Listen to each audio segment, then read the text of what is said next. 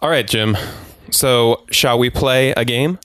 Reluctantly, yes. That's a reference to the Matthew Broderick movie, War Games. A movie I haven't watched since, I believe, the 80s. I just watched it with Sarah recently. And, For her first time? Her first time, yeah.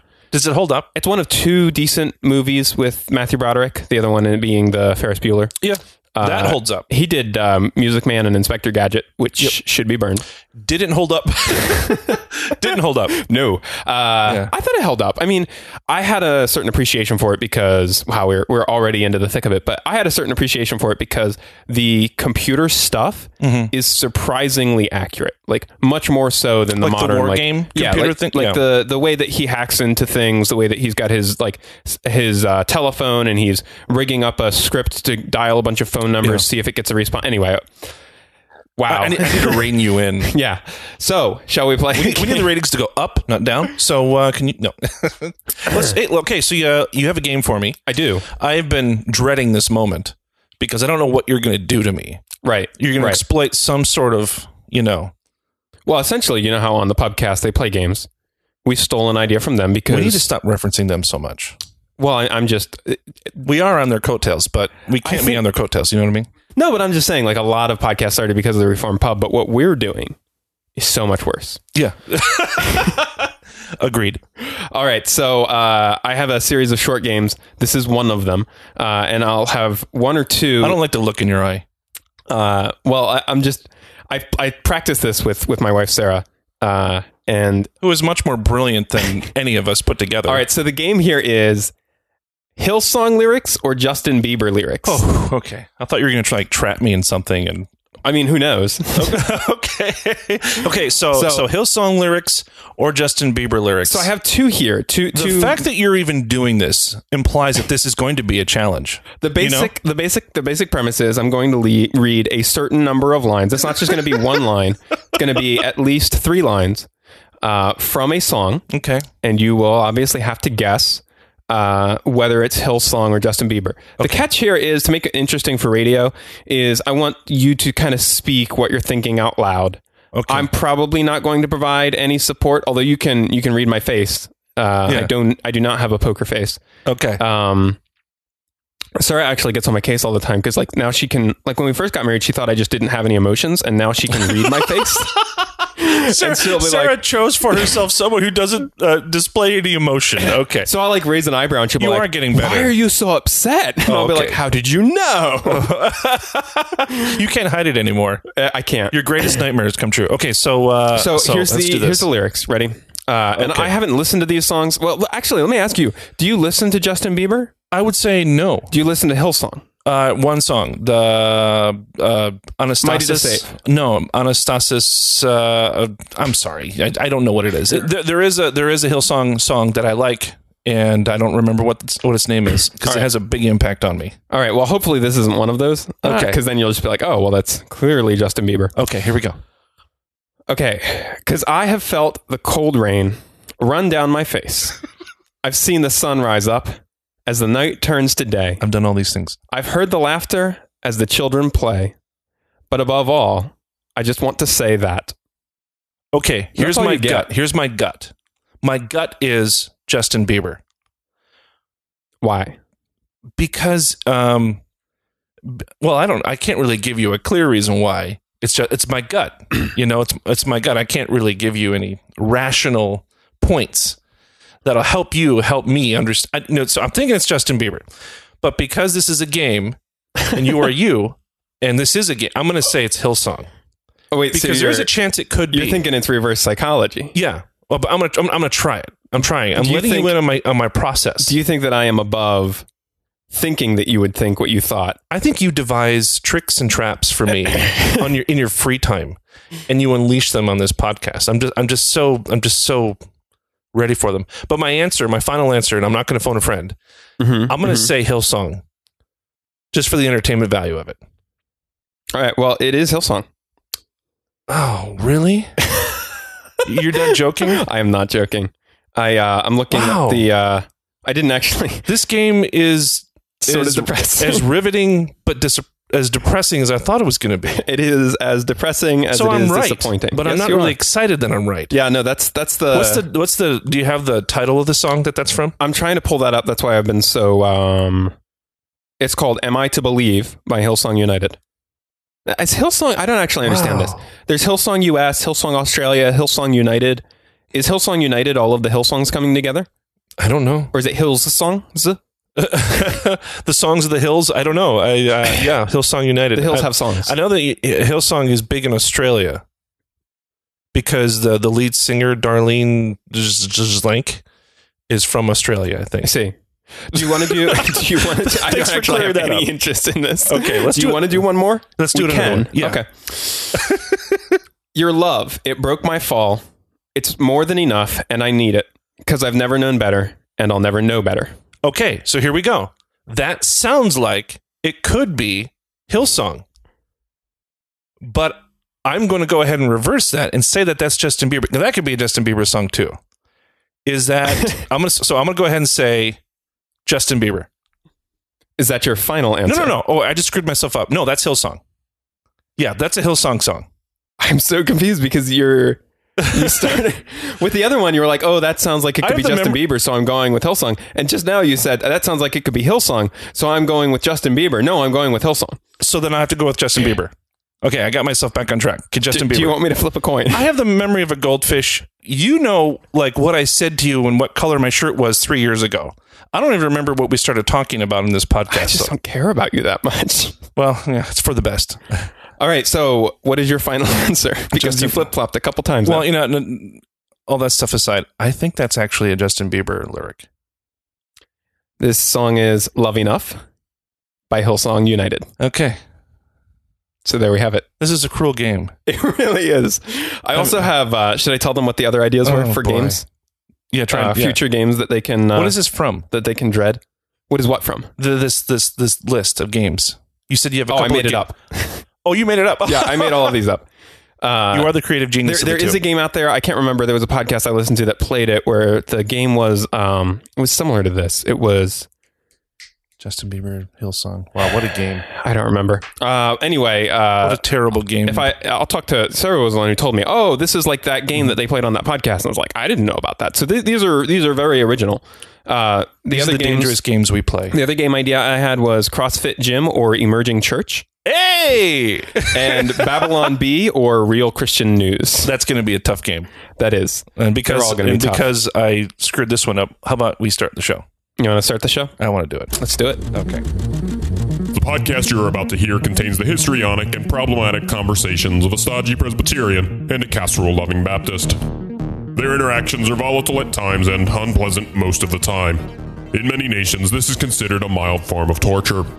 We strongly advise you to stop this nonsense and go do something useful with your life. Otherwise, if you insist on listening to this mess, welcome to the lightest form of flogging. All right. So the way that I want to start this, it's not on here. Yeah. But I thought it would be helpful. To first, full disclosure to our audience. Yeah. We this recorded. Am I going to be frightened by what you're going to say? Probably. Okay. Boy, what a surprise. Episode 2, and you're throwing a thing on me. A thing. Yeah. I want to start crying? No. Oh, Let's start over. It's not that kind of announcement? Okay. I'm causing problems for you. Keep going. Full disclosure, I just want to say that Jim and I recorded an episode last week.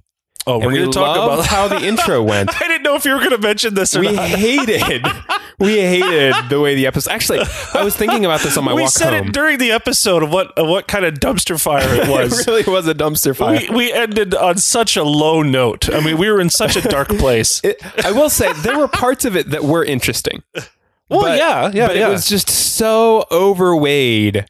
It was overcome with awfulness. Yeah, despair. There was it was like finding little, not even gems, but like little pieces of candy in a pile of crap.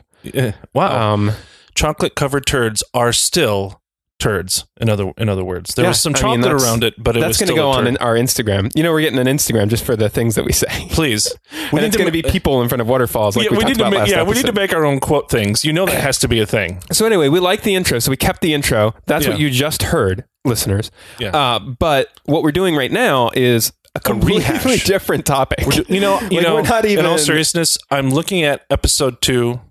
The Lost Archive, which will be in an archive of ours that we'll never release, but it was a learning moment. It was a learning moment. Well, we learned what we shouldn't do, and you made up a good point. We should be embracing the talking about each other, right? Bringing up personal things, because you and I know each other, and I'm not somewhat. Sure, I mean, somewhat. I mean, here's the thing, Bob. Okay, but we should probably refrain from talking about certain topics until later on in the podcast. Yeah, once our audience. So what we're trying to wait for is that condition where when somebody locks you up in their basement for years and years and years, you start to think that maybe they saved you. I don't know what to say. There's a condition. What is that called? That totally disarmed me. Heisenberg condition. No, it's Stockholm Syndrome. Stockholm. There it is. Yeah. We're waiting for our listeners to get Stockholm Syndrome. Then we can talk about anything. Yeah. We're waiting for them to, they can't escape. They don't want to listen, but we'll just sit silently and watch the shadows grow longer. So, the topic that we deleted, we'll eventually talk about someday. Probably. We'll leave it. We'll leave that for now. However, what I did want to say is you may have noticed that I wanted to bring this up because our voices probably sound different. Why? Podcasters are always like when you first start podcasting, you think, oh, I can just go in later and like change something that I said. You really can't do that because your voice sounds different times of the day. Mm-hmm. And it's been a week and a half, essentially, almost a week and a half since we recorded our last episode. And I know I have grown wiser, more handsome. My voice has matured, as you would say.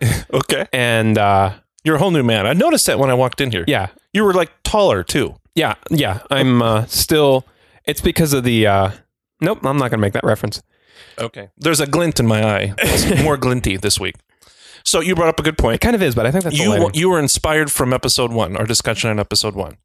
You wanted to extend the discussion. I think it's a good idea. Yeah. You wanted to focus in on some distinctives. Yes. That we mentioned in our journey, and we decided I would go today. Yes. Right. So I also want to say real briefly that I think it's going to be funny if in these first 3 episodes, each time we try to define what the show is. And I was thinking about this on my walk home, which was painful because I've injured my foot. And for whatever reason, I decided to walk 2 miles home. Okay. But I was thinking I think it was just preparation for the latest form of flogging. Yeah. You're experiencing what it's like to listen to you and I talk. Exactly. I was listening to a good podcast though on my way home. Oh, I wonder what that's like. Anyway, so do our listeners. I was on my way home and I was thinking about how it could be misconstrued. In our last episode, I said that we're talking about not the theology of what got us to our theological positions, but because it's the not psychology it's not a theological podcast. The narrative. And I was thinking about how you could misinterpret that as me saying, oh, like kind of like a deconstructionist thing, like you're going to believe what you believe and think what you think because of who you are as a person. And like, and I don't mean to suggest that, but I've worked in marketing for like the last 3 years of my life. And a good example of this is like, I am all Apple with everything that I can be Apple on. And the reason for that, I have to recognize to some degree is because I'm susceptible to their marketing. Like I know that the way that they market things as like, this thing exists, we're not going to tell you the features of it, we're just going to tell you how it's going to make your life better. I recognize that appeals to me. But then I've also tried PCs and I've tried Android and I like Apple the best. And so there's objective facts and then there's also just the psychology of the thing. And when it comes to theology, I believe what I believe because of the objective facts. But the story of how I came to believe those objective facts, why I was open to receiving them, what forces were at play in my life in terms of psychological, historical, my life historical. That's what you want to get at. That's what I want to get at in this podcast. It's more interesting. I agree. It's totally more interesting. Well, especially for 2 lay people talking about, because like, if I were Sinclair Ferguson, I would have an amazing accent. And people would just listen to me talk about theology because of my credentials and the fact that I'm a genius. Oh, hey, let me interrupt you. Now that we stopped. Sorry. So if we get to, that reminds me, doing impressions of celebrity pastors that we like. we should do a promo. If we get 20 iTunes reviews, I'll do my impression of Martin Lloyd-Jones that I've been working on. Wow. I practiced it in the truck the other day, and I think I'm getting good. So if we 20, maybe 20, 20 iTunes when we get there in 2 years. This is interesting because I think in the intro we said that with 10 we would tell them why we named the podcast, and in the same episode we're telling actually level up. Edit that out. And if we get to 30, this is like a if we get to 30, I'll do this entire podcast without pants. But you can't be in here. Please do not. So keep it at give 25. us 30 reviews. Okay. Well, in all seriousness, it's like 40 lashes minus 1. Yeah, the latest form of flogging. Look at that. We came full circle. Okay. So with that in mind, I came up with a number of, you're going to interview me piggybacking off of our last episode. Last episode was about... We're going to slow down and talk about some things that I said that scared you. Terrified me to the core. Terrifying. And our listeners. And I don't blame you. Last episode, we talked about what we have in common. We're both Calvinists, and we talked about how we got to those things. So I thought for the next few episodes anyway, we could talk about the various distinctives that we hold, the things that we hold that maybe make us different from each other, and how we came to those. So I wrote down a handful of topics here, and questions you've been wanting to ask me for years. Right. Now, I have the one that I want to get into because it's just something that I've been thinking about a lot lately. And that is the theological orphan thing. Well, we're going to start with that, huh? I find that interesting. But no, I'm going to make you pick because this is me talking to you. Yeah, definitely. Like you should feel free to. But then I have the right to. Yeah, sure. We veto, can start off. We can start off with this. I am supreme dictator. Are you a Calvin and Hobbes guy? No. Oh my god. Not really. Huh. I mean, I'm aware of the Calvin and Hobbes shaped me. Really? Yeah, it's the reason I'm a Calvinist. Oh, come on. You were a Calvinist because of the donut person. Calvin and Hobbes. Okay. All right. No, I'm a Christian because of the donut. No, I'm a Christian because of my parents. No, I'm a Christian because of the Holy Spirit. Come on, Jim. Okay. Okay. Well, now that we got that cleared up. All right. So what do you want me to ask you about you? Honestly, I am very interested in how you are interested in me. Because you had this whole set of questions that you wanted to ask me, and I've been going off of that in preparation for today. But I'm afraid I'm going to disappoint you on a lot of these. Okay. But then this is what this podcast is about. Disappointment. We're learning. Yeah. I'm sorry, that one made me laugh a little too much. The theological orphan comment. Now, here's why I might. So this is not my phrasing. I know this is Matt Chandler. He calls himself a theological. We're going to get into that. Okay, this is my point. I don't want people because here's the play in this show is going to be bad cop, good cop. You're going to be good cop. You're going to be the guy that everybody who listens to it relates to. Yeah, and I'm going to be the stodgy Presbyterian. And I had a friend tell me recently. They looked at I showed them the website. You're not stodgy. That's not why you're weird. And they said stodgy. Stodgy isn't a word that I know what that means. So we may have to... Stodgy. When you said that, I just assumed it meant like curmudgeon-y. Yeah, like humbug. Humbug. I actually do say humbug at Christmas time because people say Merry Christmas. I'm like, I can't say that. Boy. What should I say? Listeners, you're going to love our Christmas episode. We're going to have It's going to be an episode of cheer and a Christmas anti-papist extravaganza. Yeah, it's going to be wonderful. I mean, we're going to have to really prep for that. But anyways, so you mentioned this phrase theological orphan, which if you and I are correct, was coined by Matt Chandler, or at least that's where we both heard it first. Yeah, and I have no idea really who Matt Chandler was up until maybe a year or two ago. So I don't know when he said this. When did he say this? Really, a year or two ago? Yeah. I mean, I'm kind of out of it. I'm not in the thick of it when it comes to all of these trends that we're all in. Because I know Matt Chandler is very popular with the new Calvinists. Yeah. But I only recently discovered him about a year or two ago. Huh. Since, do you internet? Sometimes. Okay. Sometimes. But you have to understand. Only for me. Since I started having a family and the family started growing, the time I get to read and explore the wonders of Reformed theology on the internet significantly decreases. So there's only so much I can know about. This is actually another topic that it's a later topic, but this idea of like you came to Calvinism through. I'm generally slow to the party. A book, yeah, because I don't know how big the internet was at that time. Not like it wasn't around. I don't think Calvinists hung out on the internet at that point. Oh, I'm sure they did. Well, and you know what I mean. But what would this have been like 19 or early 2000s? When I when I when turned you to became the a light Calvinist. side? Yeah. It was 2004. Yeah, so the Calvinists were totally on the internet. I just mean like, Okay, I got you. there's like a ubiquity to the internet now that wasn't a thing back when 56K modems were more popular. Okay. And in 2004, they weren't even that popular, but it was a thing. Like everybody knew somebody who had a 56K modem. I'm talking about pre-high-speed internet. Yeah. So back to the... This is not a tech podcast. This is not a tech podcast. This is a podcast where we struggle to follow the main point.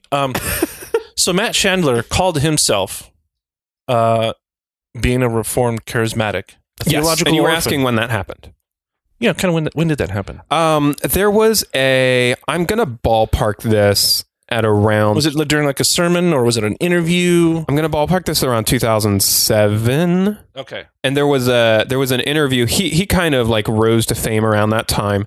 Part of that was because he was invited to speak at Desiring God, and that I think is where he gave that Jesus Wants the Rose present. I was about to try to imitate him. I took a deep breath in and I was like, I really don't want to scream into this mic. David.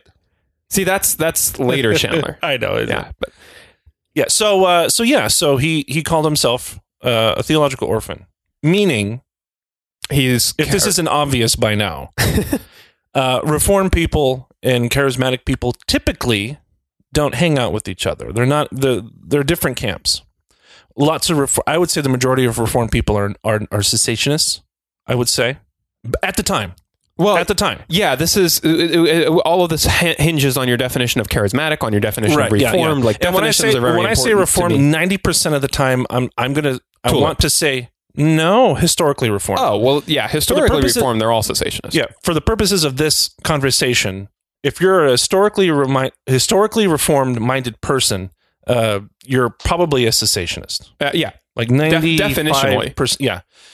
And people that go to Bethel Church in Redding, California, probably aren't Calvinists or Reformed. Sure. And I'm going to the extremes here, but at some point, it became okay to identify with both camps.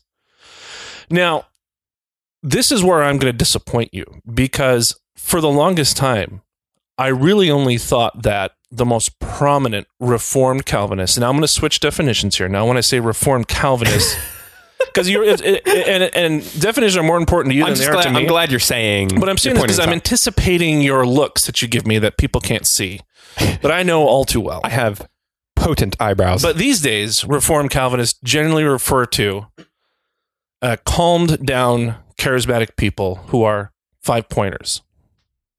Really, that's it. Yes, Reformed charismatic. Yes, yeah. No, that's what that Reformed phrase charismatics aren't going to Presbyterian churches, but they're not going to Bethel Church either. Yes. You know what I mean? Okay.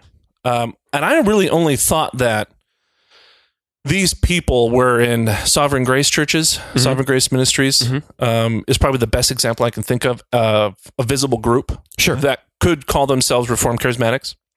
And it's probably the largest, consistently that way. Yeah. They're basically a denomination. That use the phrase Reformed Charismatics. You might be Reformed, you might be Charismatic. And they're all a part of a single thing. Like Acts 29 would be another one probably, if that's still a thing. And that's a good segue to my next comment. It's you've mentioned Mark Driscoll a couple times. And he is technically a Reformed Charismatic in the way that I defined it. Yeah. Technically.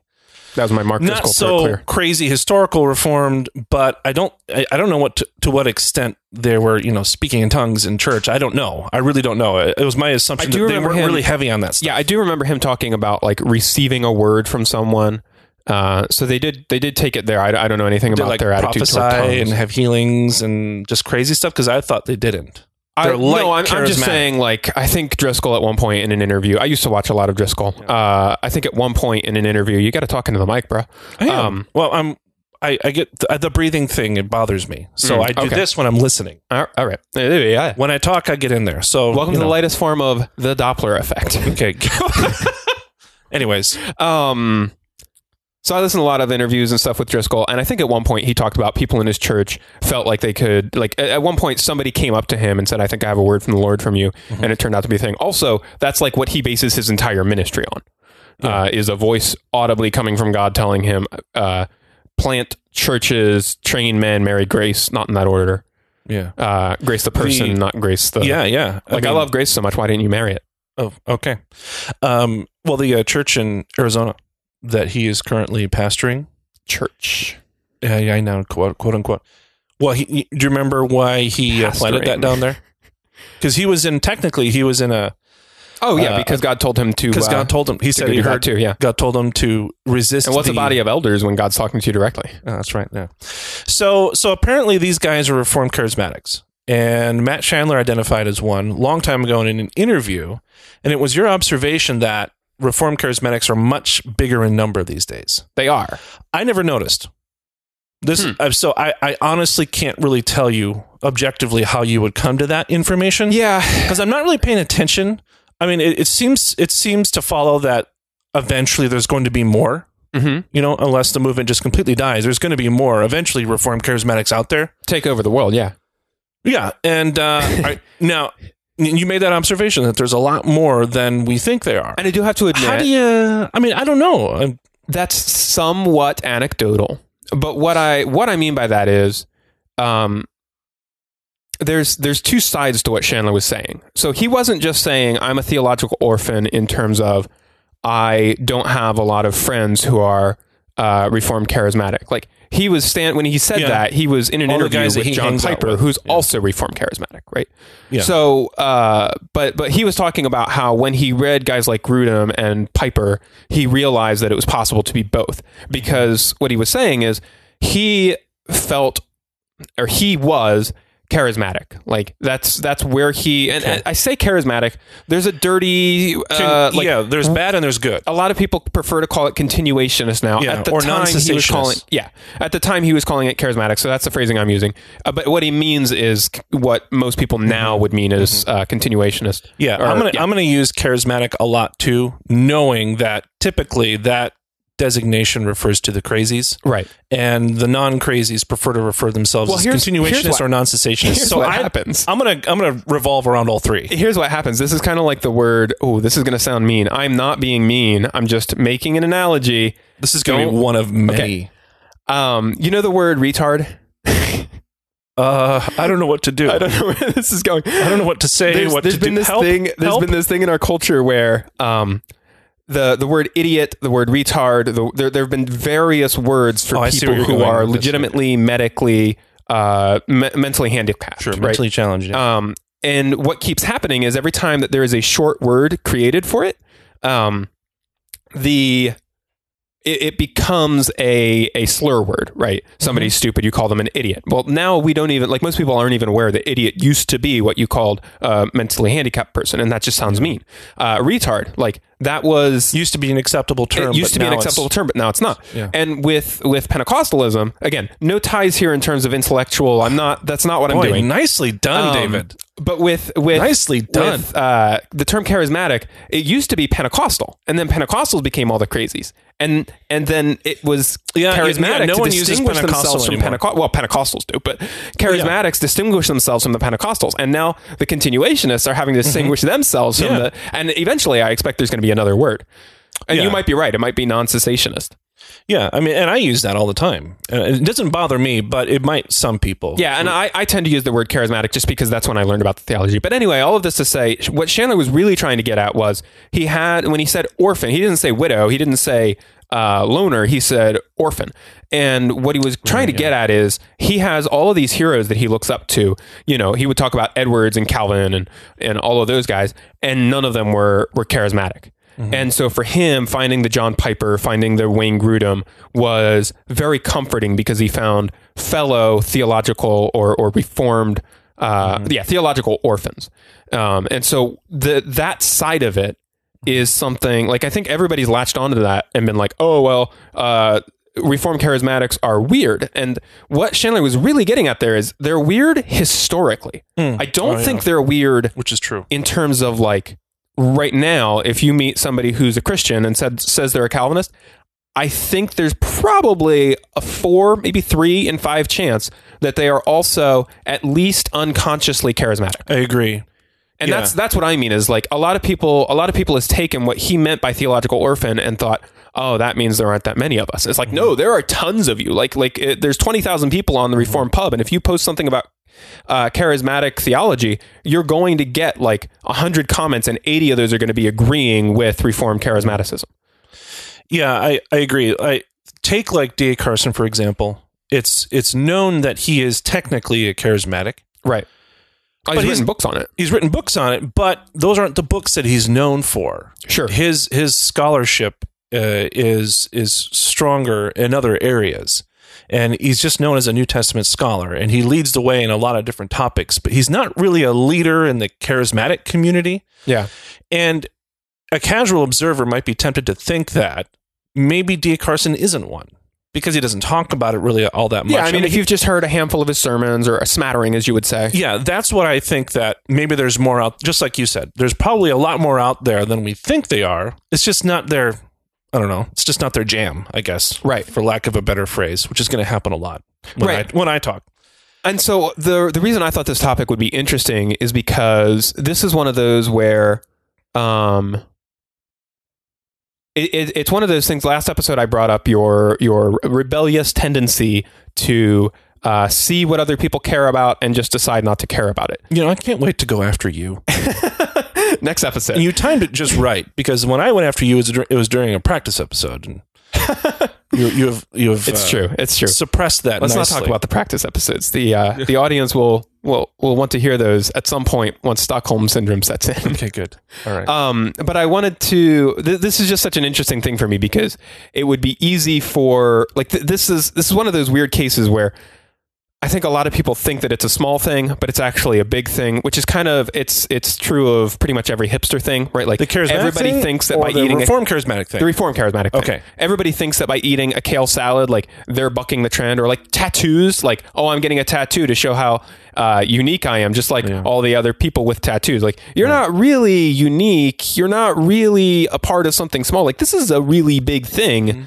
And so I don't know. That's one of the reasons. Are you growing resentful that people can't use it as a hipster term anymore? So you're just kind of over there celebrating the fact that you can just accuse people of, you can't be a hipster anymore. It's everywhere. Everyone is a reformed charismatic. What are you going to do about it? Is that what this is? No. I thought it was an interesting case, because initially I might have thought, oh, Jim is a charismatic, like some of the forces that made you be a reformed charismatic fellow might have been this idea that like it is kind of the fringe position, but like it's not. And so I just thought that was an interesting dynamic. And that was let me speak to that. Now I acknowledge some rebellious tendencies in my life, but there are some positions that I hold that I don't think the rebellion thing can really fit as an explanation of why. And not everything. Because, I mean, I've been in Baptist culture, if there is one. I don't know. But I've been in Baptist culture forever, and I'm still a Baptist. I'm not rebelling there. I'm in a Baptist church for the longest time, and I haven't been threatening to baptize my babies, like holding them over the baptistry, like, you know. What are you going to do about it? Dare me. One word, and I'll do it. But you're not a minister lawfully ordained. We should probably. The purpose of the episode was for me to talk about some of those things, those distinctives that are maybe a little bit weird, right? At least to you and a lot of other people too. But you know, I guess I can't really say Reformed charismatic is such a. I can't call myself an orphan anymore. I never did. I wasn't aware that he said that until recently. This is the other. Oh, go ahead. Because there's a lot more of me than I realize, and I grant that. After talking to you about this, I see that. And based on the point that, you know, there's probably a lot more people that are charismatic than they even think, because I mean, if it's not your deal, if it's not your jam, you're not going to talk about it, and people might be tempted to label you as a non-charismatic. Well, and R. Scott Clark has pointed out that Pentecostalism is kind of the theological air that we breathe in America. Really? That's like Pentecostal assumptions about the spiritual gifts. Like the idea that the gift of healing is not confined to someone has the ability to heal virtually, not necessarily exactly, but virtually on demand. Like that has been the historical understanding of the gift of healing for most of church history. That just because you prayed for somebody, like you got 5 people together and you prayed for somebody, and one person prayed especially, you know, long or whatever, and that person was healed, that doesn't mean that any of the people in that group have the gift of healing. It just means God worked a miracle and healed someone.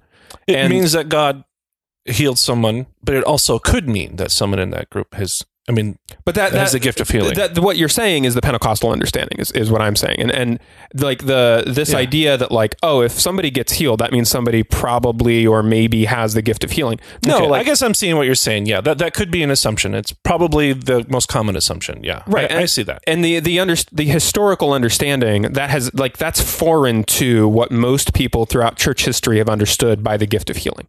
Mm-hmm. And so in that sense, because most people, when they hear that so-and-so prayed for Fred and Fred got better, and they think, oh, I wonder if so-and-so has the spiritual gift of healing, like that thought process that I just described is it's based on Pentecostal presuppositions about what the gift of healing is. And in that sense, it's the air that we breathe, because most people aren't even conscious of the fact that... Is that an unfair accusation to make? Because what if some of those assumptions, whether right or wrong, people think that they have those assumptions because of what they think the Bible says about it? I mean, is that kind of... It seems a little unfair. Well, of course they do. And of course you have historical arguments to make. I mean, I'm looking forward to the many passive-aggressive shots you're going to take against me. You know, Jim, don't you feel weird that you believe something that only started in 1982? You know, I'm ready for those. Right. I am ready for those. And I know you're going to make them because of who you I have are. to. Yeah. Yeah. But, you know, let's not get too crazy. No, and all I'm saying is most people, what I mean is on your average Joe on the street who reads his Bible 4 times a week, tries to read it 7, reads it 4 times a week, and hasn't really read any theology or whatever, his understanding of what the spiritual gift of healing is something that lines up not with everything that came prior to the Pentecostal movement in terms of how, like if you were to read the church fathers or to read the medieval or to read the reformers on what the spiritual gift of healing is, it doesn't line up with any of that. It lines up with the Pentecostal view. And that's what he means is like most people have those presuppositions and they haven't even thought about it. And for a lot of people who have thought about it, they may continue to hold that. I'm not denying that there are people who think about it and continue to hold it. I'm just saying what R. Scott Clark said, which is your average Joe who hasn't thought about this, instead of lining up with most of church history, lines up with Pentecostal theology, which makes it the air that we breathe in the sense that most people believe it and they don't even realize. You know, if you ask a fish how the water is, he says, "What the heck is water?" What does Pentecostal air smell like?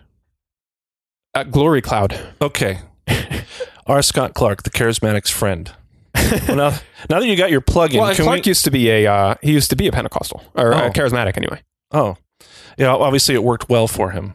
Yes. Okay. He shaved his head. Well, now that we got that out of the way, can we just cut this out and talk about me? This is my episode. Wow. Okay. I've been waiting to talk about. Yeah. No. Yeah. Well, no. You kind of wanted to deconstruct me, right? In order to do that, I need to tell you about me. Okay.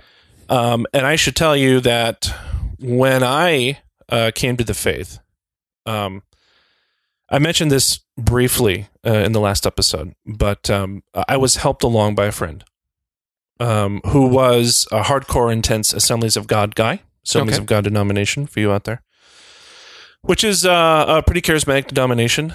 Some churches are more charismatic than others. Not all are created equally, but he led me along, led me to the Lord, I guess is the phrase that a lot of people use. Well, he did. And it was about a year of him and I discussing back and forth and emailing back and forth. And he was my best friend. So we hung out a lot. And after about a year, I converted. I think it was in 2001. I can't remember the year quite. Were you re-baptized at that time? Yes. Okay. I was re-baptized. No. This is a topic for another time. Okay. But I was not baptized until you were an infant. 2005. You were an infant. So I was baptized as an infant. Right. And then I was baptized again that one doesn't about count. 4 years. I know. I know you know that, but this is my time. This is Baptist Hour at Lightest Form of Flogging. Thank you for your time. Whoa. I did not know this was going to be Next week is Presbyterian Covenanting Get Your Matches Ready Hour. So we'll do that then. Okay. But we're going to talk about this today. No, you're being bad cop. But he was intense Assemblies of God guy. And naturally, I went to the church he went to. Sure. And this was thinking about this church today in preparation for this episode. A lot of, let's just say a lot of memories have been flooding into my head. I've heard you speak of ribbon dancing before. And you know, I I joke with people in my life about that Mm-hmm. because I've actually seen it. People think, oh, Jim's just making a funny joke again. No one actually does that. Oh, no, I know people do it. It's done. Yeah. I've seen ribbon dancing. I've seen people go tambourine stuff. on hunts for Easter eggs. What do you mean? I don't know. Oh, usually I'm keen to your jokes, but I missed that one. My apologies. That was a good one. You got me. We're coming up on Eastertide here, so Yeah. We won't do an Easter episode though. So I jumped in head first to a pretty intense church culture of charismatic stuff. Some Assemblies of God churches resemble, maybe a slightly more enthused than normal Southern Baptist church. There's a real range. There's more conservative. There are others that are a little bit more liberal. There are some that are crazy, jumping off the walls, charismatic, and then there are others who just look bored in the pews. There's a really wide diversity. But the one I went to was, let's just say, it was quite crazy. On a scale from 1 to 10, like an 8 or 9, or like a 10. I don't think I can say 10, but I sure as heck can say 9. Okay.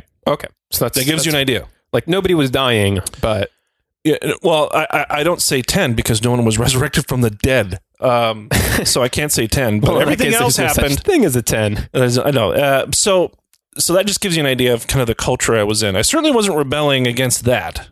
To your point, but and I stayed in that church for about 2 years. And that was the norm for me. This was before I became Reformed, before I really read much of anything. I was just reading the Bible and going to church and seeing all this crazy stuff. I will say, though, I never really participated in much of it. I would say I was 90% observing kind of what was going on. It wasn't freaking me out. I want to paint a visual picture in our listeners' head as I ask this question. Okay. How good at ribbon dancing were you? I imagine that I could be. It's all about visualizing. Right. If you visualize something, you can probably pull it off. But I think that's like word of faith. So that became the norm for me. And I'm gonna spare you and the audience some details of the things that I've seen. I'm not going to say that all of it was probably authentic. This is one of those but few cases where you're actually sparing our listeners, which is great. Yeah. I'm sure they... Because I honestly... we don't do this every day. The honest reason why I'm not doing it, because I don't know how they'd handle it. And I don't know how you would handle it. That's kind of how charged part of it could becoming be. like Jesus is learning how to flip over tables. Right. And maybe in time, I will tell you some of those stories. Maybe I'll tell them to you in private, and you can tell me, Jim, don't do it. That'll sink the podcast. Or maybe you won't speak to me again. I don't know. If we get 30 iTunes reviews, I will reveal the top 5 craziest things I've seen when I went to that church. You won't believe number 3. You won't. Lettuce from a flogging clickbait. You know we're going to do it, but we're going to mock it. So moving on. I'm not sure really what happened. I think like the pastor was accused of something, and he was pushed out of the church. It was congregational, and he left. And I think that it just inspired me to go try something new. And those 2 years were probably the high point of my charismatic life. And then from there, it just went just down into nothing. Really, I went to a non-denominational Baptist, seeker-friendly church right after that. Pretty big change. And that church was, I don't think they were cessationists, but they weren't really doing anything that you would consider charismatic. And from there, a couple of years after that, I went to Union School, where I really received my theological, everything just fast-forwarded there, where I became Reformed. And from that point up until a couple of years ago, I was functionally cessationist. But theologically, I was like D. Carson. He is charismatic, but he's just concentrating on other things. And this is kind of... You were like D.A. Carson. Got it. Let me write that down. I only wish. I read a lot of D.A. Carson. We went to battle together in school. What? No, I read a lot of his books and used them in papers and things like that. Oh, been to I battle thought with you him. went to battle with, Actual battle. like side by side, like dwarf and elf, not like not like dwarf and Side by side with a friend. Yeah, I was hoping you would get that reference because I can do that. I could do that. I could do that. So, and I should mention that this probably was for a couple different reasons where I kind of moved away from that.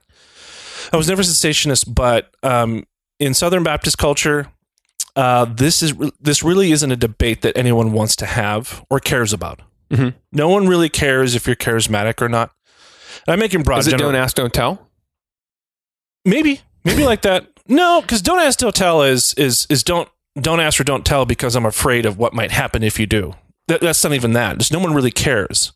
So there were some charismatics in at school that I knew about only because I asked. Did they didn't care? Did they go out into the the dorm area and just scream at the top of their lungs at 3 a.m. and call that speaking in tongues and throwing glitter?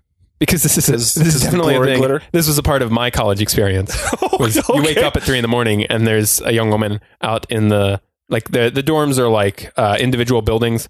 There's a young woman out there just screaming, blood curdling, like if you can imagine running a banshee through a blender, like that sound. Why was it?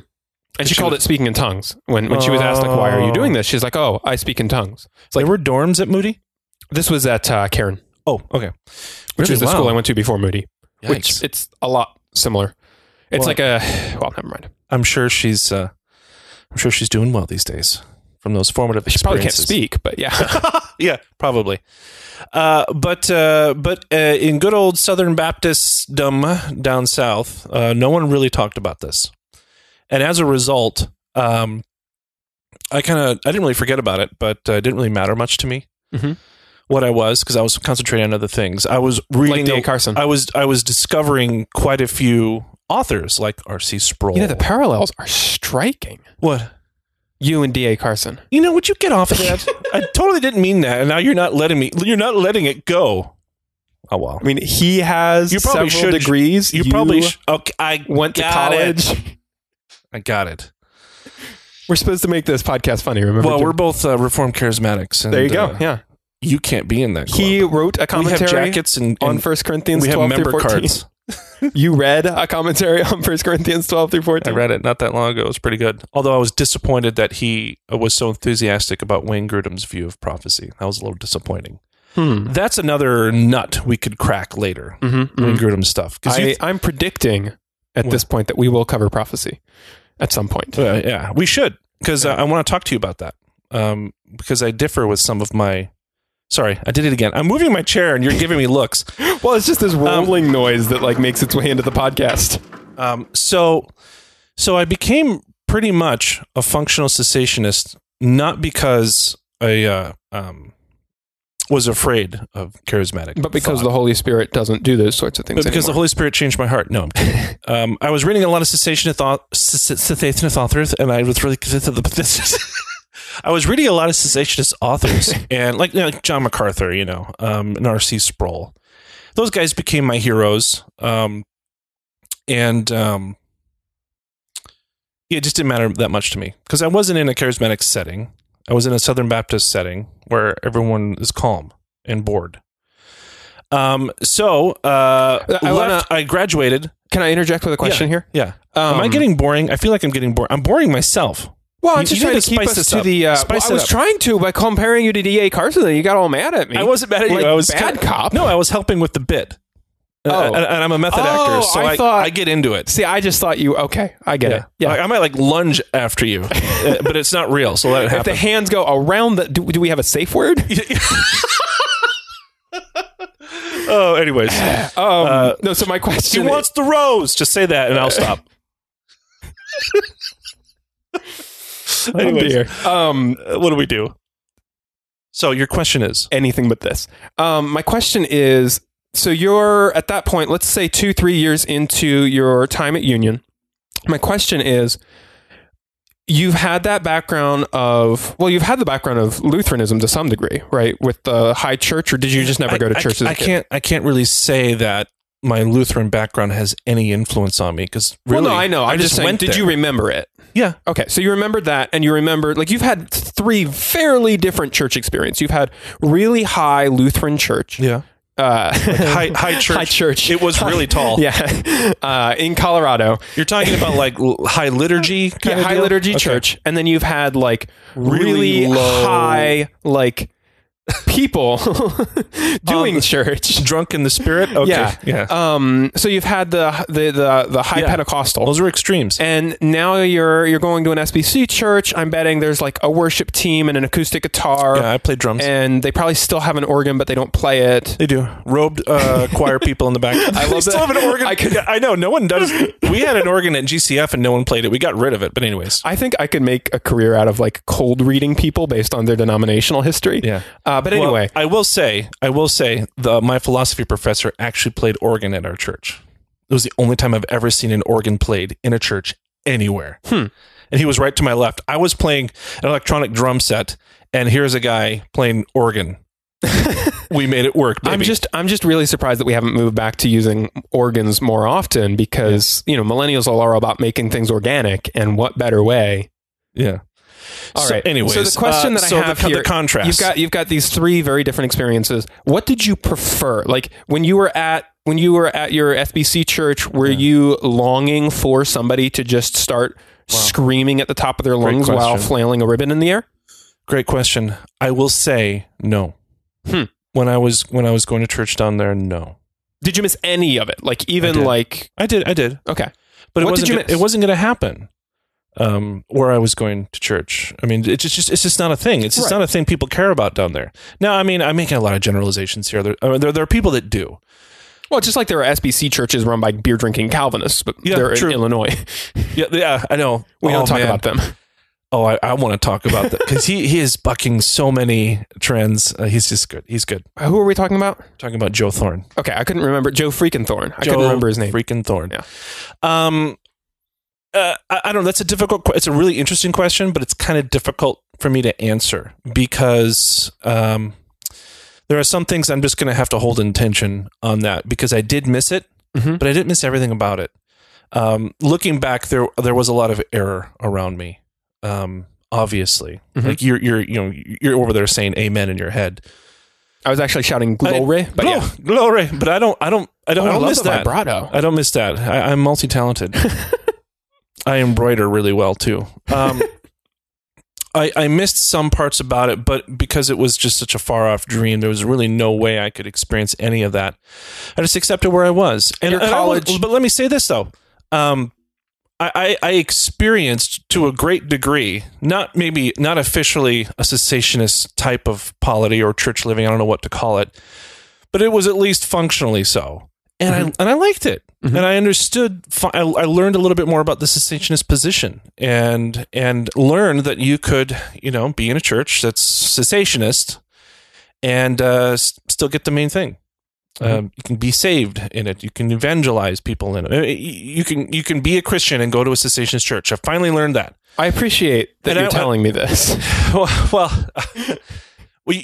think you get my meaning. Yeah, you and D.A. Carson do not think that I'm not saved. Yeah. Of course you are. But what I'm trying to say is, I don't think I was missing out on too much at the time. So I was comfortable. I don't think you were either. I know you. Boy, here they come. I'm going to start tallying these little shots you take at me. Tallying? I'm going to tally them. Okay. We're at like 9 already. Do you need a pen? No. I actually do. So I'm going to want that back. Okay. It has a glory glitter on it. You okay with that? Oh my gosh, it really does. Yeah, okay. That's the thing about glitter, people. Like, don't let it into your life. So an opportunity arose when we moved to Spokane. Me, my wife, and young child. When we moved to Spokane, we found this church that was I almost asked why you didn't bring the rest of your kids. And I've never seen the two of those in one church before. Because I became a Calvinist. I was, I guess, charismatic. And I happened to find a church that identified with being both Reformed Charismatic, this new category I've never heard of before. And that's why I thought, at least initially, that there's hardly anybody out there that believes both of those things at the same time. And here we are. Shortly after we got there, the church that I'm a part of now became a part of the Sovereign Grace Network. Mm-hmm. And a couple of years after that, they left when everything went bad. We'll leave that for another day. Well, yeah, and it wasn't related to whatever. Like, if you've heard about that controversy, it really wasn't related to that. No, it was for other reasons. But anyway, but nevertheless, I was in a church for a long time that was Reformed Charismatic. Even then, but functionally cessationist. But too. Functionally cessationist for a long time, and I think I think I can say that because some people might listen to this who are part of the church and might disagree, but this is something that at least the elders, a couple of them, have said. Right. And I don't think this is well, and I mean it as a compliment. Well, that's why you're probably there. and now that we're starting to go crazy on you. And you heard it. I did not call it crazy. I did, and I can because I am cessationist. Yeah, I have charismatic friends. I can call it crazy. Yeah. But I was comfortable because I spent so much time down south in a cessationist culture. They didn't really care much about spiritual gifts. However, I've been doing a lot of reading lately on the topic and trying to iron out some inconsistencies in my own theology. What authors you've read on this, would you be able to spell them off? Well, the patron saint of Reformed Charismatics is, drumroll, do you know? Wayne Carson. No, that sounds like a basketball player. No, a little bit of Wayne Grudem. I mean, he's kind of a big wig. I would argue he's the guy who made it. I don't think he is as much anymore. Level an intellectually acceptable thing to do. Okay, then point to you. You're right about that. I'm thinking of Sam Storms. Oh yeah, that guy. Yeah, his last name, man. He could have done anything. Weatherman. Mostly weatherman. Colonel Sam Storms here reporting. I know he could do a lot of things. Yeah. Well, then he could make chicken. Okay. I sometimes don't know what to do with your jokes. Like I don't know if I need to assist or just laugh or do nothing. But usually it's just an awkward reaction. Nothing is good. Do nothing. Yeah. Just let you kind of float. Because then the listeners at home can hear themselves groaning. Read some Sam Storms. Read a little bit of Wayne Grudem from his systematic theology. He has a book on that. Yeah, he does. He wrote a book on prophecy that was influential. The current his view of prophecy. I don't want to get into it. This isn't a theological podcast, but let's just say in short that he proposed a certain viewing or a certain articulation of the gift of prophecy that is quite popular these days, especially among Reform. Although actually, what he proposed is not substantially different from the Pentecostal view. Okay. I did a little bit of him, a lot of Sam Storms, some D.A. Carson. What's his name? I'm blanking. He wrote a commentary in 1 Corinthians that's popular. Help me out. New International Commentary on the New Testament. You have the whole series. It's not Moo, is it? Not Moo. Gordon Fee. Oh, that guy. He's a charismatic. He's a Pentecostal. He is a Pentecostal. He's Assemblies of God guy. Right. And he technically he's a charismatic guy. He takes a charismatic view of at least 1 Corinthians 12 through 14. Right. And I read the commentary on that. So I'm just, reading this stuff our church is preaching through or has preached through 1 Corinthians 12 through 14. And I'm using it as an opportunity to kind of iron out some things that I've left dormant for so long. And our church is trying to honestly, much to David's fear and fright and despair, I really hope our pastors don't listen to this because they're just going to be like, we're being real. David doesn't like us. David doesn't like us. He's gonna rebel. It's fine. David doesn't like anyone. It's an equal opportunity, non-enjoyer of people. That's you. Yeah, it's just people. So I'm trying to get back into it, become a little bit more consistent on some of my views, know what I believe. Which of the cessationists have you read? On like a critique? I mean, on the issue of cessationism. I'm probably most familiar with John MacArthur's view on the subject. You really don't understand historic cessationism, let alone Reformed cessationism. Well, I read a chapter. I just read through J.I. Packer's book on the Puritans' Quest for Godliness, and he had a chapter in there, I think, that I don't know if it was specifically on spiritual gifts or if it just talked about it, but I just read through that and read a little bit about how they viewed it. And his claim was they didn't really view spiritual gifts like we are currently right now. Right. Charismatic in they didn't even define them the same way. It seemed to me like they didn't really, not that they didn't care, but it really wasn't a priority. It just wasn't a category they had in their minds. They had Yeah, it would. Is that fair? Like Grudem dedicates like 2 sections of his systematic theology. And a Puritan to it. wouldn't do that, right? No, it would really come up more in commentaries. And something to the Puritans and the Reformers' credit is they wrote far more commentaries than they wrote systematic theologies. Okay. But what we've actually dug up, translated, and republished has largely been systematic theology. So you get this impression that they were only into systematics. No, they wrote a lot of commentaries, and they would have dealt with it in First Corinthians and Romans, etc. So systematically, it's not really a priority. They wouldn't really insert much of it into their books. But if they wrote commentaries, and they did, and we read them, we would get what we're looking for. So yeah, I guess the short answer to your question is I haven't read a lot on that cessation is right on the topic. Just passing comments online, if there's a discussion online, like on Facebook or something, that and cessationists articulate their view. That's pretty much. So I want to like articles online, but I haven't read a book or anything. I want to put a pin here because there's a topic here that kind of grates at me. But I don't not something like not you personally, but there's a topic here that I want to address. It might be better for an after show. So I guess this is my. Are we there yet? How far do we have to go to meet up with Jim Briggs where he is today? If we want to talk about the New Covenant theology thing, we can. Oh yeah, we could talk about that because those are my 2 things. Just charismatic and New Covenant theology in terms of distinctives. How I would depart from the historical Reformed position. Right. Well, that and Baptist. Hey-o! And all the 1689ers. David getting the cookies in. Yeah, I am not going to be very helpful to the 1689ers if there are any listening. Right. Just have patience with me. I'm getting there. I just have not that I'm going to become one, but to articulate and speak to position, and help have them in on the conversation that we're having here in this virtual pub of thought that is the lightest form of flogging. They don't really have a seat at the table yet because I just don't know where the seat is. But when I find it, they're welcome. But just stand over there. Yeah, just kind of stay outside for now, 1689ers. We'll get to you.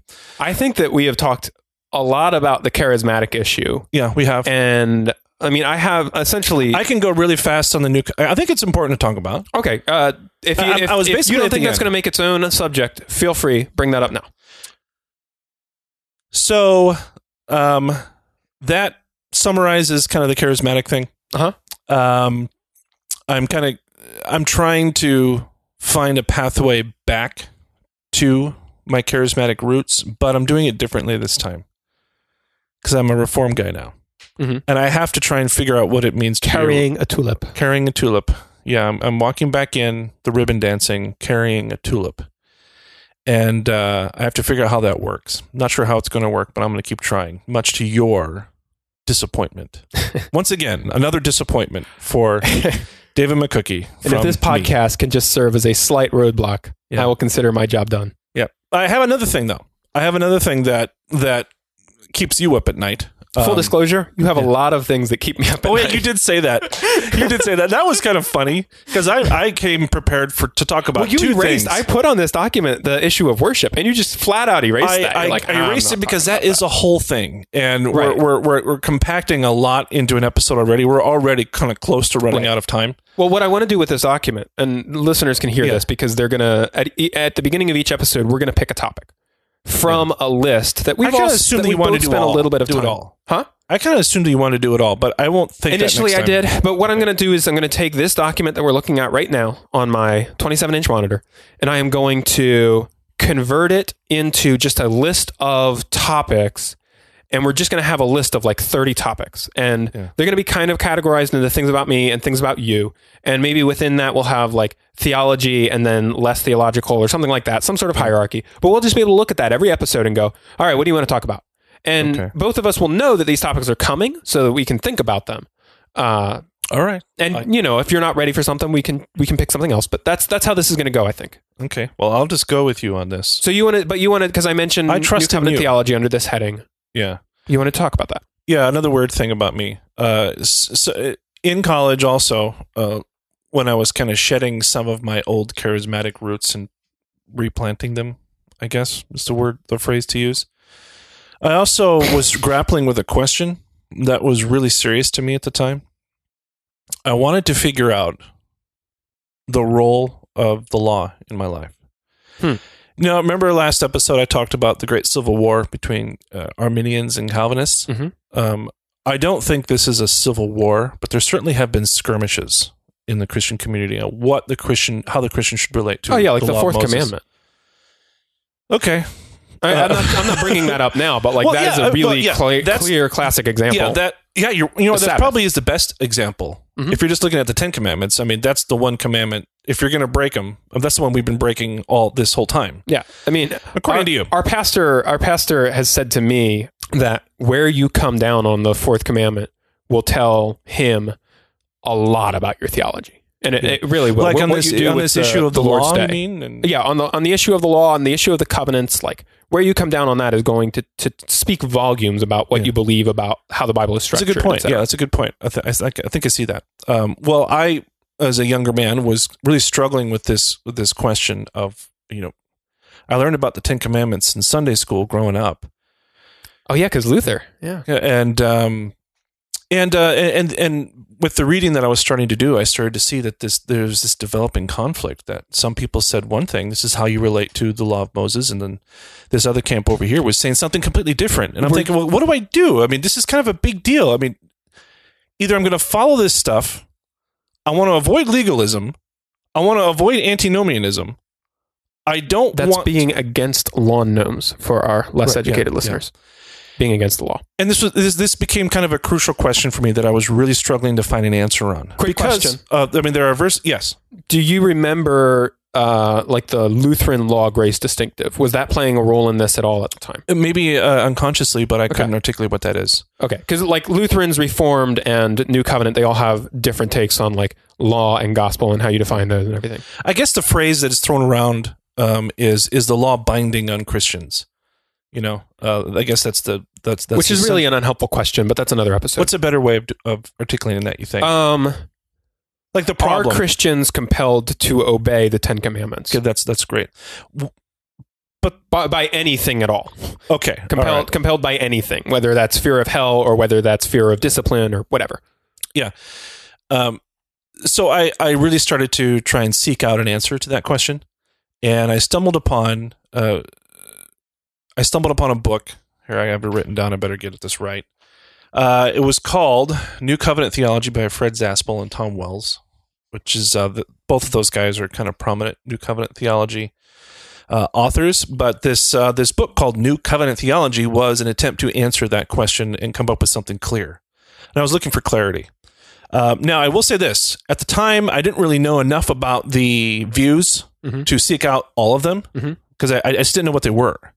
I had no idea what covenant theology was at the time. But I stumbled upon this book. Did they treat covenant theology there at all?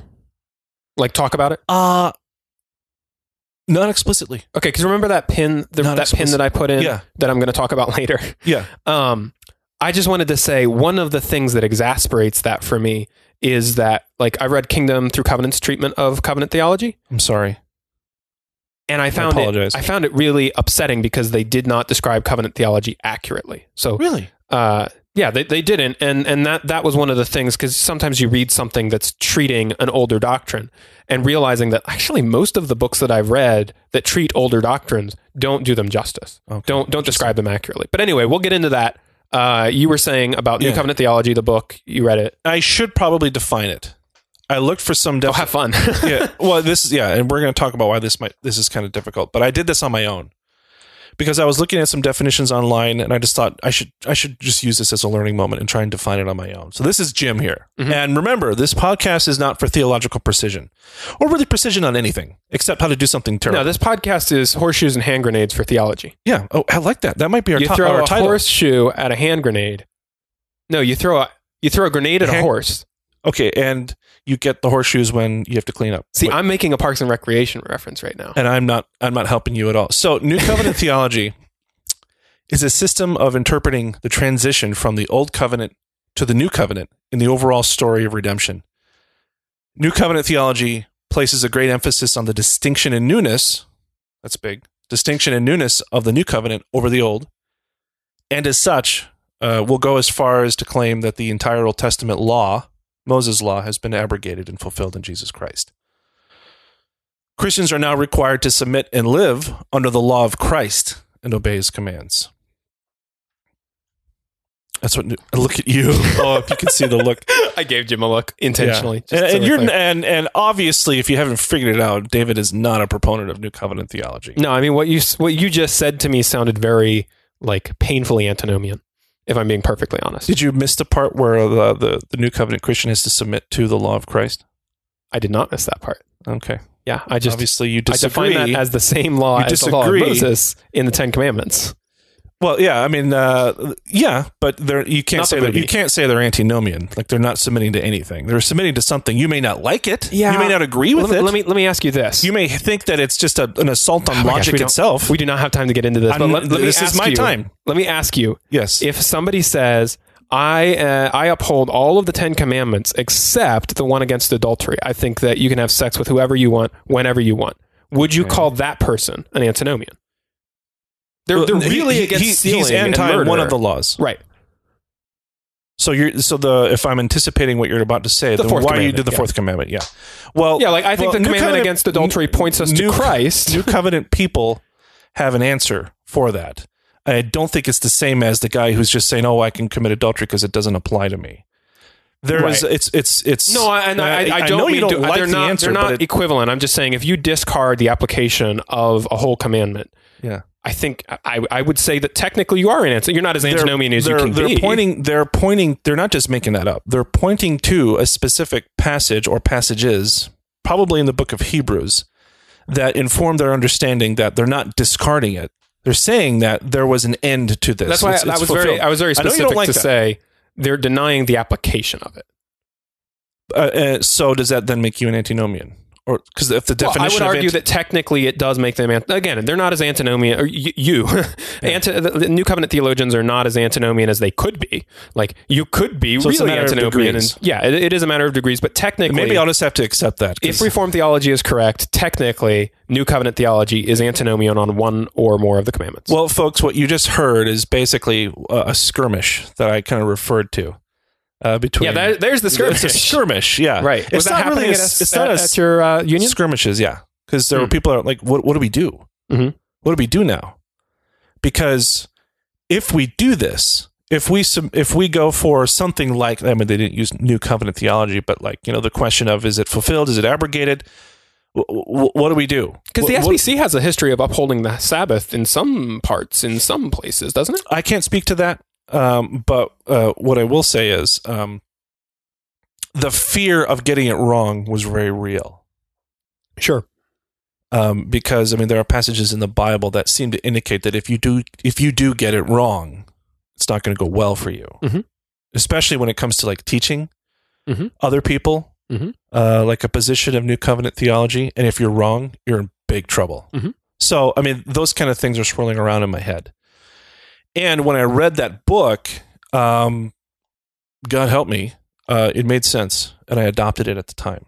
That really was all the extent of the reading that I did. Mm-hmm. In the intervening years, between then and now, I read a couple more books. I read Kingdom Through Covenant by Stephen Wellum and Peter Gentry. I struggled through it because it was just so dang wordy and long. And I think it's like listening to me talk. Like you'll never understand what my point is. You're just going to hear me talk forever. And it's just incredibly frustrating to listen to someone talk and not get to the point. That was what it was like reading that book. Mm-hmm. But I will say that do you remember the... That's one of those places where you're not like D.A. Carson. Well, do you remember that book series, like 3 views on this, 4 views on that? Oh, yeah, the Counterpoint series from Zondervan. Yeah, from Zondervan. There was one on Long Gospel, 5 views on Long Gospel. Yep. And Douglas Moo basically articulated the New Covenant position. It was called Modified Lutheran, but it's basically New Covenant-ish. Sidebar here. A lot of people will tell you that Douglas Moo is the spiritual successor to Charles Hodge. And what you just said basically debunks him from ever possibly being a spiritual successor. Because New Covenant theology. Yeah. So people say that because like, if you like Hodge, you'll love Douglas Moo. I'm like, I don't like Douglas Moo. I like Hodge. Thank you. Yeah, very good.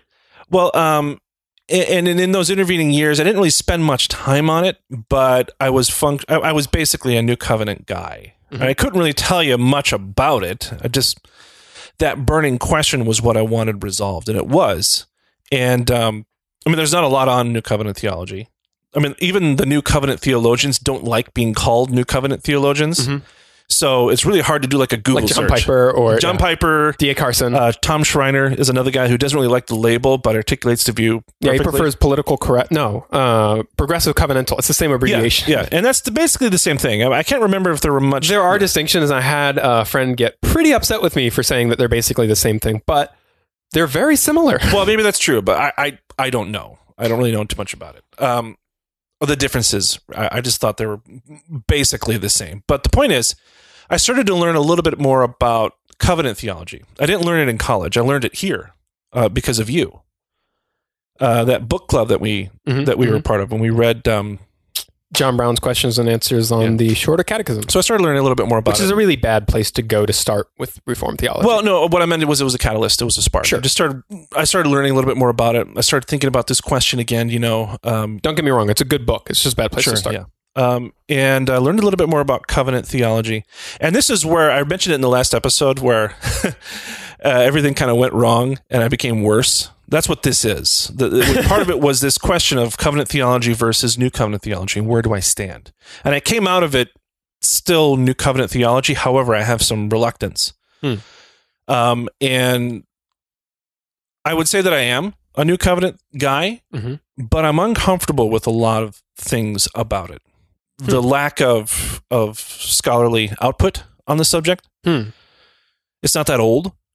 Essentially, I read something today that argument could be made that if you've made Baptist arguments, you have made proto New Covenant theologian arguments.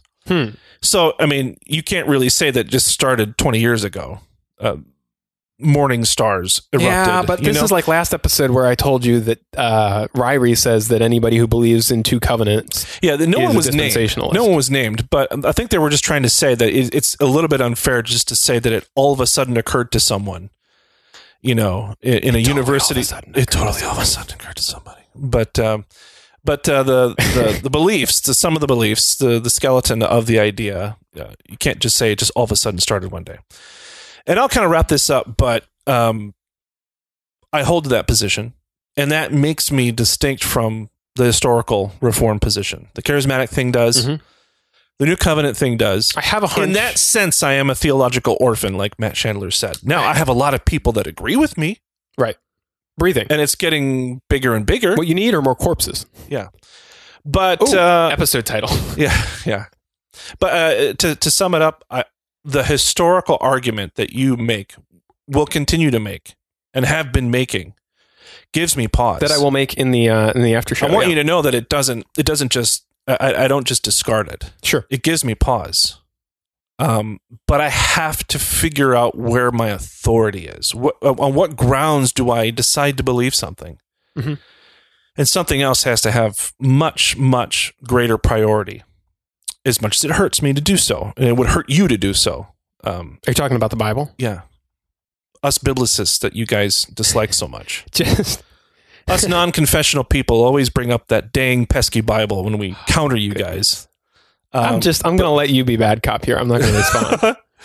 And I'm kind of being half Your funny. straw man will but go. I'm trying to say, well, I'm not unresponded. That hasn't been the first straw man mentioned in this podcast, but I have to. But what I'm trying to say is, I'm not discarding what you're saying, the historical argument. I'm not. You're talking about the after show. It gives me pause. Like the thing that I will have said in the after show. I'm stupid. I can't keep all that stuff straight in my head. You're the smart one. I'm the dumb one. Let's go back and pretend you didn't say those things. It's okay. You're the editor. I feel so bad for you. But that's another one.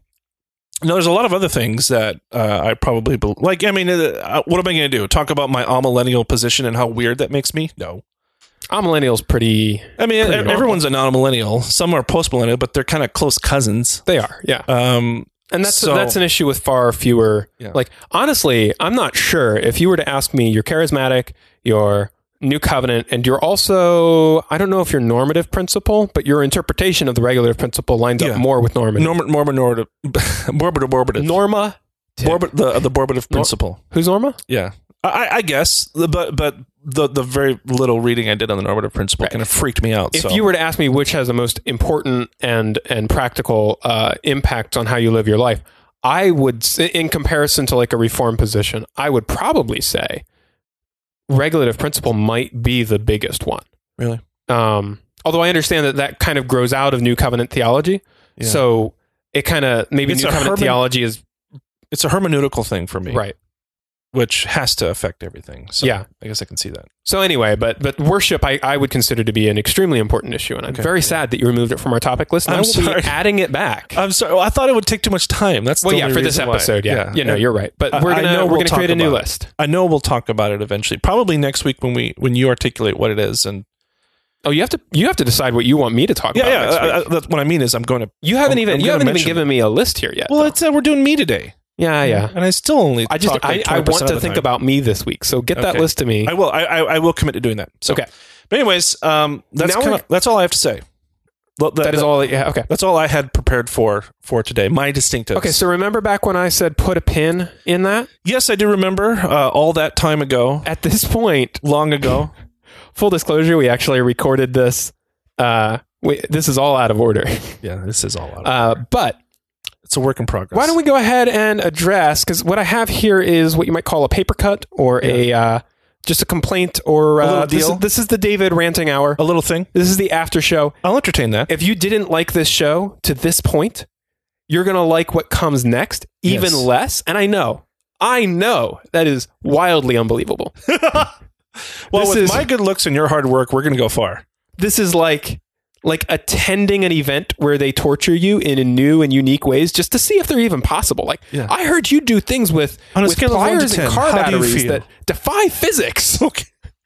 What a dark way to end the regular show, to segue into the after show. That being said, welcome to a slightly heavier form of flogging.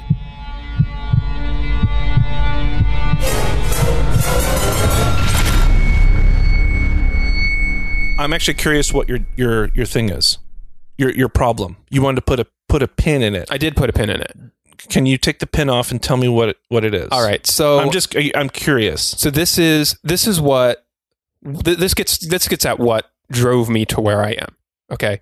And what is maddening to me is that it doesn't. This is normal for me. This is normal behavior, is to find the behavior of other people maddening, because it happens. Things bother me that don't bother other people. And I'm sure you have that. And there are things that, but something as simple as I put my keys in the same spot every time. Every single time I put my keys in the same spot. I know. Well, not like just the keys thing, but like structure, right? Yeah. And when I see somebody who can't find their keys because they don't put their keys in another spot, I'm just like, this is such a simple thing. Why don't you do? And I understand that, for them, they have this free flowy life that doing that would make them feel like they don't like that kind of regimented structure, and they'd feel like they're in a concentration camp or something. I get that, but I find the behavior maddening. So here is another one of those things. And David is describing what it's like to listen to me talk. Get ready, folks. I was listening to a podcast where one of the hosts said to the other, "Sometimes your reasoning physically hurts me." I have no doubt that I have said things to you that make you hurt inside. Grudem has said things that physically hurt me. I gather. Not like they offend me, but the reasoning just baffles me. Anyway, So one of the things that, and I have to credit my friend that I mentioned that I had in college. I mean, he's still a friend now, but I met him in college. Really pushed me into this. This idea that it was your fault. New Covenant theology, Pentecostal theology, Baptist theology, the rapture. The rapture was the one that set a lot of this off for me. I didn't get into this, but I used to be dispensational. Dispensational rapture. I'll take that one because a lot of our listeners probably are not dispensational rapture believing people. When it dawned on me that nobody believed in the rapture prior to the 1800s, that wasn't a thing, I thought, this really is a thing for you, the historical argument. Well, it was like Jesus promised his church that we might be in the after show now. If music played, we're in the after show, just so you guys know. Jesus promised his church that the Spirit would come and lead them into all truth. And I get that we have errors. I totally get that. But for us to suddenly be realizing that the Bible is actually structured in a way that we never imagined it was structured. And that came up because some lady had a dream and told John Nelson Darby about the dream. And now we understand that Jesus isn't coming back once. He's coming back 43 and a half times. I'm exaggerating. And if you're a dispensationalist, I do have some respect for your position. I'm just not expressing it right now. So it kind of terrified me. Like, oh my gosh, this is how cults start. Like this thing of like, oh, the church has had it wrong for 1,800 years, but now we have it right because of this one guy or usually it starts with one guy, but it's this small denomination has it right. And it's very core to Baptist theology to be totally fine with those things. And what I mean by that is, oh, come on. No. I mean, historically, like Anabaptists, like it's not core to 1689ers. Theological upstarts. This is why I'm the bad cop. Okay.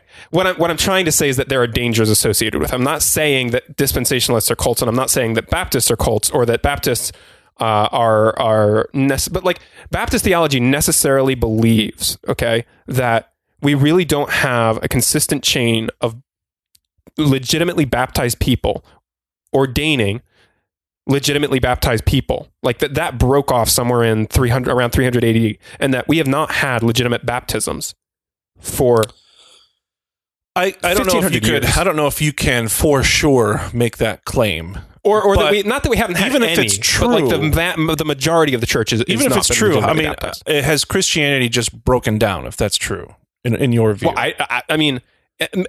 You may think that, David, but I don't think that's necessarily true. No, and I get that. All that I'm trying to say is... I know you're trying to make a point quick, and you have to use extremes. I get that. But. Okay. I appreciate that you get that, because, I'm not trying to say that Baptists are all completely schismatic freaks and that they're all divisive. Yeah. All I'm trying to say is you have to be okay with certain things that bother me to my core.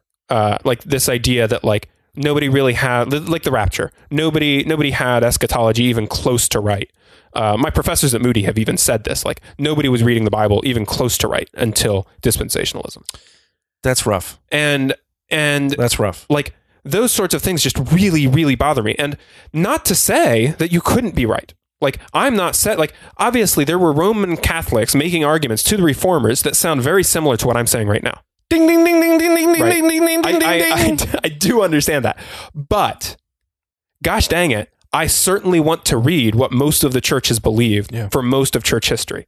And so you saying, oh, well, I've kind of read some articles and stuff from a cessation, and I've read MacArthur, who is not in line, and he's not in line with historic reformed or historic cessationism or reformed cessationism. He is a cessationist, but he kind of changes the definition of that term to be something almost anti-supernaturalist, which is that's not reformed, that's not historic. Okay, I'm going to let you finish this point. Okay, just so I'm going to let you finish, but I'm going to let you finish, but that's a reference to something in pop I understood culture. That reference. No one else did. So from my perspective, like, okay, maybe the Baptists, maybe the dispensationalists, maybe they're right, but I want to make sure that I've read from like the strongest cases, and I've spent more time reading the theology that the church has held for the longer period of time. You know, when we're talking about 3/4 versus 1/4, like I want to make sure that I've read that stuff. In my mind, being in your position where I'm like, oh, I'm foggy on this issue, I would want to read the older books first. My comment to you about the fact, obviously my answer about how many works I have read of cessationist works. Talking about cessationism, is that what you mean? Yeah, the fact that I didn't like cessationist commentaries on that's what set this off. Yes, and the fact like the you need to understand something. Okay, you are a guy that's pretty busy. You are pretty busy. Yes, I am also a busy guy. Mm-hmm. However, I think it's fair to say that you have a lot more time to devote to reading these things than I do. Yes, I devote Sundays, basically a bunch of Sundays, to reading. Yeah, and and I understand that. Not that I don't read other times. I can't have everything buttoned down for you. No, and anybody I'm not else. expecting you to. That's not what I mean by this at all. And I was kind of answering it on the fly. I think I've read a lot more than I'm currently recalling right now. Sure. I consider myself a well-read guy, not as much as you. But I don't consider myself a well-read guy, but keep going. You are. But I don't know. I guess I'm kind of struggling to answer this, but I don't really know what to say or how to satisfy this concern of yours. But I will say I don't think I'm kind of fault here. I don't think I've committed a crime by not reading. I don't mean to suggest that you have. Like I said, this is a trait that I recognize in me is fairly unique. And okay. I guess my question is, and I've seen this, and I agree, and I don't think it's bad. Right. Obviously, it's a good thing to read a lot and to have an idea of the historical flow of an idea. Obviously, that's great.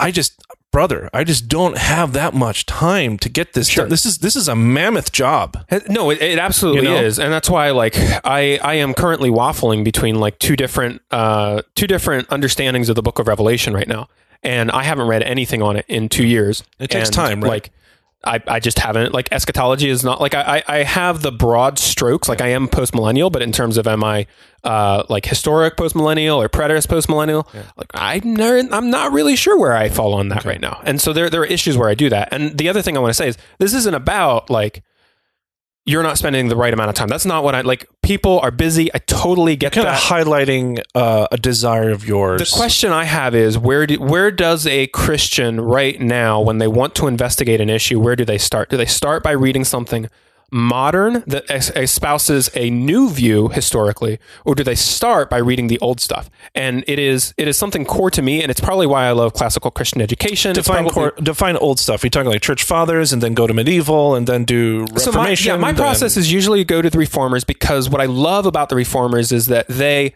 always quote the church fathers. Like they were so much more concerned. Like when I read modern commentaries, it drives me nuts. This is going to turn into the David ranting hour. But this is so you. They all interact with each other, and they completely ignore anything prior to like 1750. Yeah. And it drives me nuts, because it's like there's this whole like swath of church history where a lot of good things were said. So my process is usually I'll read Calvin, I'll read Henry, and then I have the ACCS. Are you familiar with that? Ancient Christian Classics commentary, which basically it's like it's curated, but it has quotations from all the different church fathers on, I don't know if it's a commentary on all of Scripture, but it's like most of the New Testament, most of the Old Testament. So that's usually like if I'm just briefly looking at something. And I have digital tools that make this really fast for me. So in the course of about half an hour, I can read, like if I'm looking at 6 verses, we'll say, in the course of about half an hour, I can read Calvin, Henry, usually somebody like Charles Hodge, if he's available, and the ACCS, and just like skim what they're saying before I move on to reading something like the New International Commentary, or the what's the New Bible Commentary? Yeah. That's the one with D.A. Carson and all. Like before I get to that, like I want to make sure that I understand like what they're entering the scene. Like there's been this play that's been going on this entire time, and they're entering the scene and saying something that may or may not comport with everything that's been said before. Okay. And before I listen to what they have to say, I want to just get a really, like, again, I'm not going to spend hours and hours and hours. Like I don't have that kind of time, but I want to, like, my priority is the old books, because on issues where I'm talking about a novel opinion, there are places where I'd go to D.A. Carson first, probably. Yeah. Well, I certainly understand the desire there. That's obviously a great way of kind of coming to a consensus, at least in your own mind, about a doctrine. It's really work intensive, though. I'm doing my best. I got to get you hooked up with some tools that make it a lot easier. And I will say that I know nothing of those tools that help you better systematize all the information that you need to get, which is from a lot of sources. It's probably a lot. And that's intimidating to me, because, what am I going to do? Start from the beginning? I could be reading forever.